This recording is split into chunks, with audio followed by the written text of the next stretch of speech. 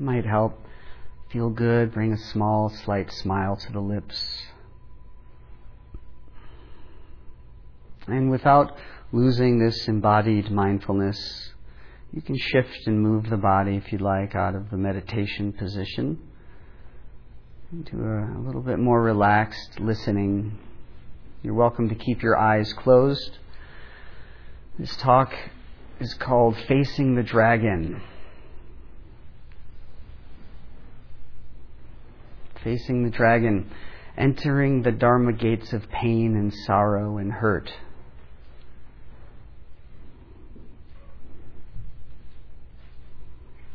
But first, a quick note by our sponsor, Avoidance. Avoidance doesn't want us to do this talk.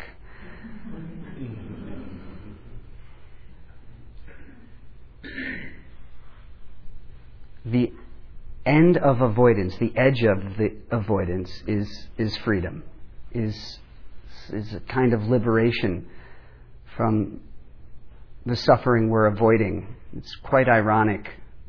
The only way to get through it is to go in it. I keep thinking when Luke goes to train with Yoda, and he's supposed to go through this dark, scary forest. And he goes, "What's in there?" And Yoda says, "Only what you bring with you." But he faces himself and his fear. And he comes out trained, in a sense, or at least starting his training. Many of us spend so much time and energy and effort avoiding the very pain that can liberate us. Our own suffering can be the material of our awakening if used right. But more often than not, we turn our back from what's causing us pain, which of course, it follows us. So before we face the dragon, we have to know we're pretty much running from it. We spend so much time, energy, and effort running from the dragon because it's scary. There's dread.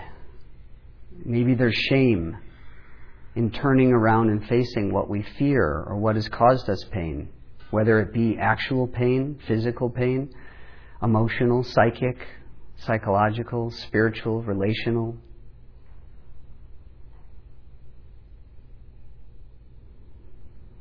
These are called Dharma gates. The things you're hiding from, running from, avoiding are actually Dharma gates to awakening. But every time you turn your back because you're afraid or it's too daunting or we're alone and we don't have the right support, we miss the opportunity to see what's beyond the Dharma gate. So we never quite get to the edge of the scary forest because we're not even willing to go through it, but yet we still carry all the pain with us. We're carrying the dragon with us everywhere we go anyway. So stopping and turning to face it, and through its own gaping jaws, is the mystery of the universe right behind it.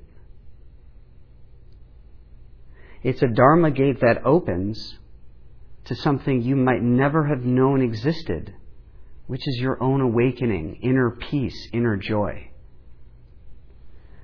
So I was working over Christmas at Esalen, and one of my participants, her daughter, 30-year-old daughter, had died a month before she came.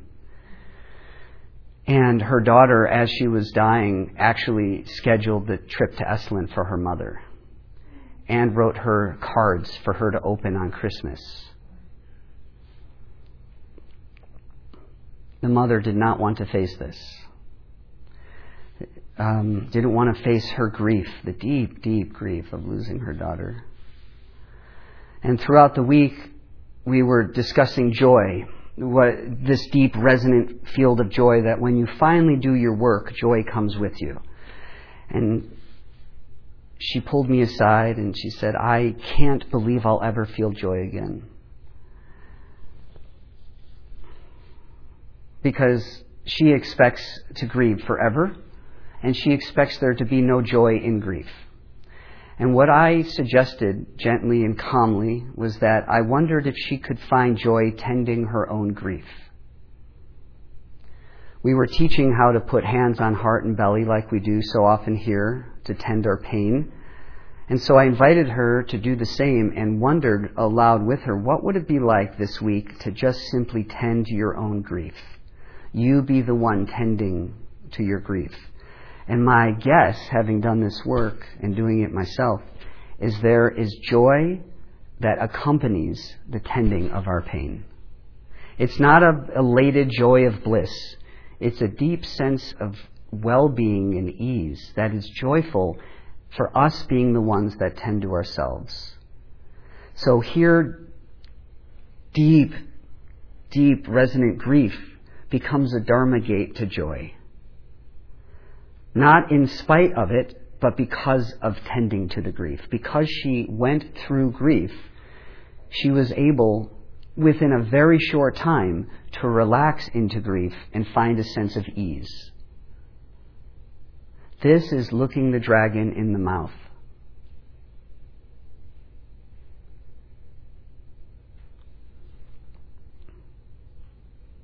All of us have pain, and we all suffer. Most of us are not quite willing to do the work yet, to go through the Dharma gate, because it is so difficult to sit and look at your pain.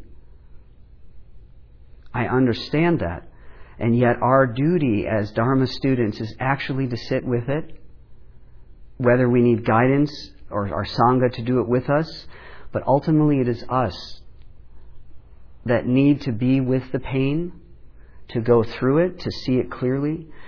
What happens when we don't? Let's say we've been hurt by somebody in relationships, or we've had chronic abusive relationships, and we end up avoiding that kind of internal pain that comes with ruptured relationships, and we end up either blaming and becoming victims chronically, which then leads to anger, contention, where we disparage people, we gossip, we vent about people. That is one result of unresolved healing, of pain that has not been looked at. Other results is a sense of withdrawal, isolation, desolation, despair, going deep into holes that we don't want to come out of. The irony is looking closely with love, compassion, kindness, loving kindness at the source of our pain itself brings us peace. We are the ones we've been waiting for to do this work. So I'm asking us to consider not avoiding that which we've been avoiding. Turn toward the dragon. And that doesn't mean you turn toward the person that hurts you. It's what is inside that is hurting. Is it a sense of betrayal? Is it a sense of distrust? You can't trust men again. I can never trust men again after what had happened to me. Well, that kind of narrative then creates distrust between you and everybody you meet. And now there's a force field that's negative between you and every man you're meeting. This is one of my patients who's doing her work to look straight on and go, I was hurt and I feel distrusting. Now we can look at what that feels like. Rather than the blame and the anger outward, which can have some benefit from time to time, but it really keeps us in that cycle of really rejecting doing the work on the inside, which is looking at ourselves closely and carefully, seeing what pain we're facing, using compassion, loving kindness, forgiveness, so that when we face the dragon, in its gaping jaws is the gate to the mystery of the universe, which ends up being peace and love.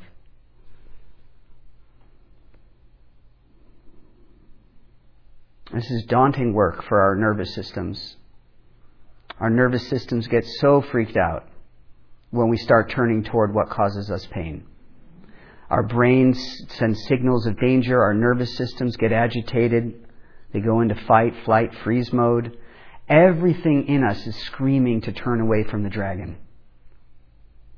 And yet, with dedication to our well-being and our healing, consistency and discipline, we turn ourselves to the dragon with our Sangha, with our community, with our friends, with our therapists, with our healers and guides, and we say, I'm ready to look at the dragon, and I'm ready to go through this Dharma gate of fear.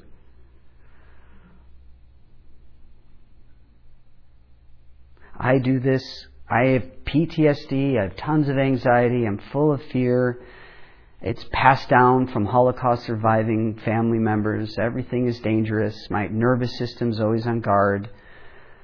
When I become paranoid and I'm looking at a situation and I get really afraid, I practice deep compassion for myself. I often hear myself going, I'm so afraid. And I go, I know, my love. I know this is tough.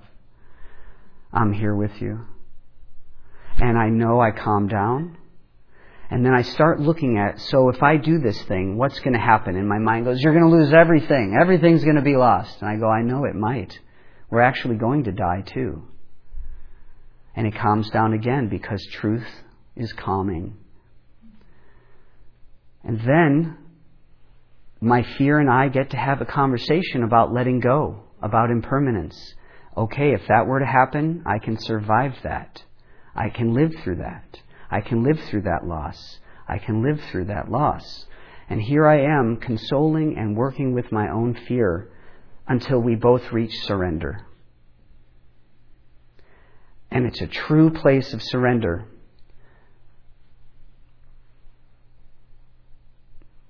Where peace is found. So going into the fear itself was a Dharma gate for surrender and true peace. This is not conceptual. This is what practice gives us. True, genuine peace.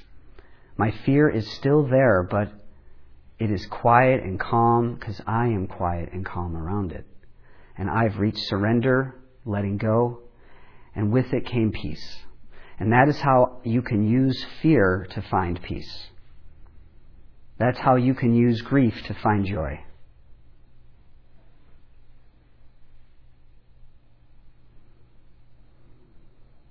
This is doable for all of us. Every one of us in this room can do this. It takes discipline, dedication, consistency, guides, community. And that's what we're doing here together. That's why we take those big sighs at the beginning of our meditation, because it's like we're here, we found it. We found this place we need to do our work. So, it's kind of heavy. I think it might be heavy. That might have been a heavy talk. It's true though, isn't it? It's true. It's all right. We can do heavy. I want to give you each some time just to connect with each other. What are your Dharma gates you're ready to go through? Which ones are you not wanting to go through? We're not here to say, you should go through that one right now. Let's do it right here in this conversation. This is a chance just to go, here's a little bit of my Dharma gate. Here's one I'm seeing and I don't quite want to go through it yet. And here's the one I'm ready to go through. One each. Which one are you ready to go through? Which one are you kind of still like, I'm going to stay at the outside of that one? Okay? And I'll bring you back into the big group.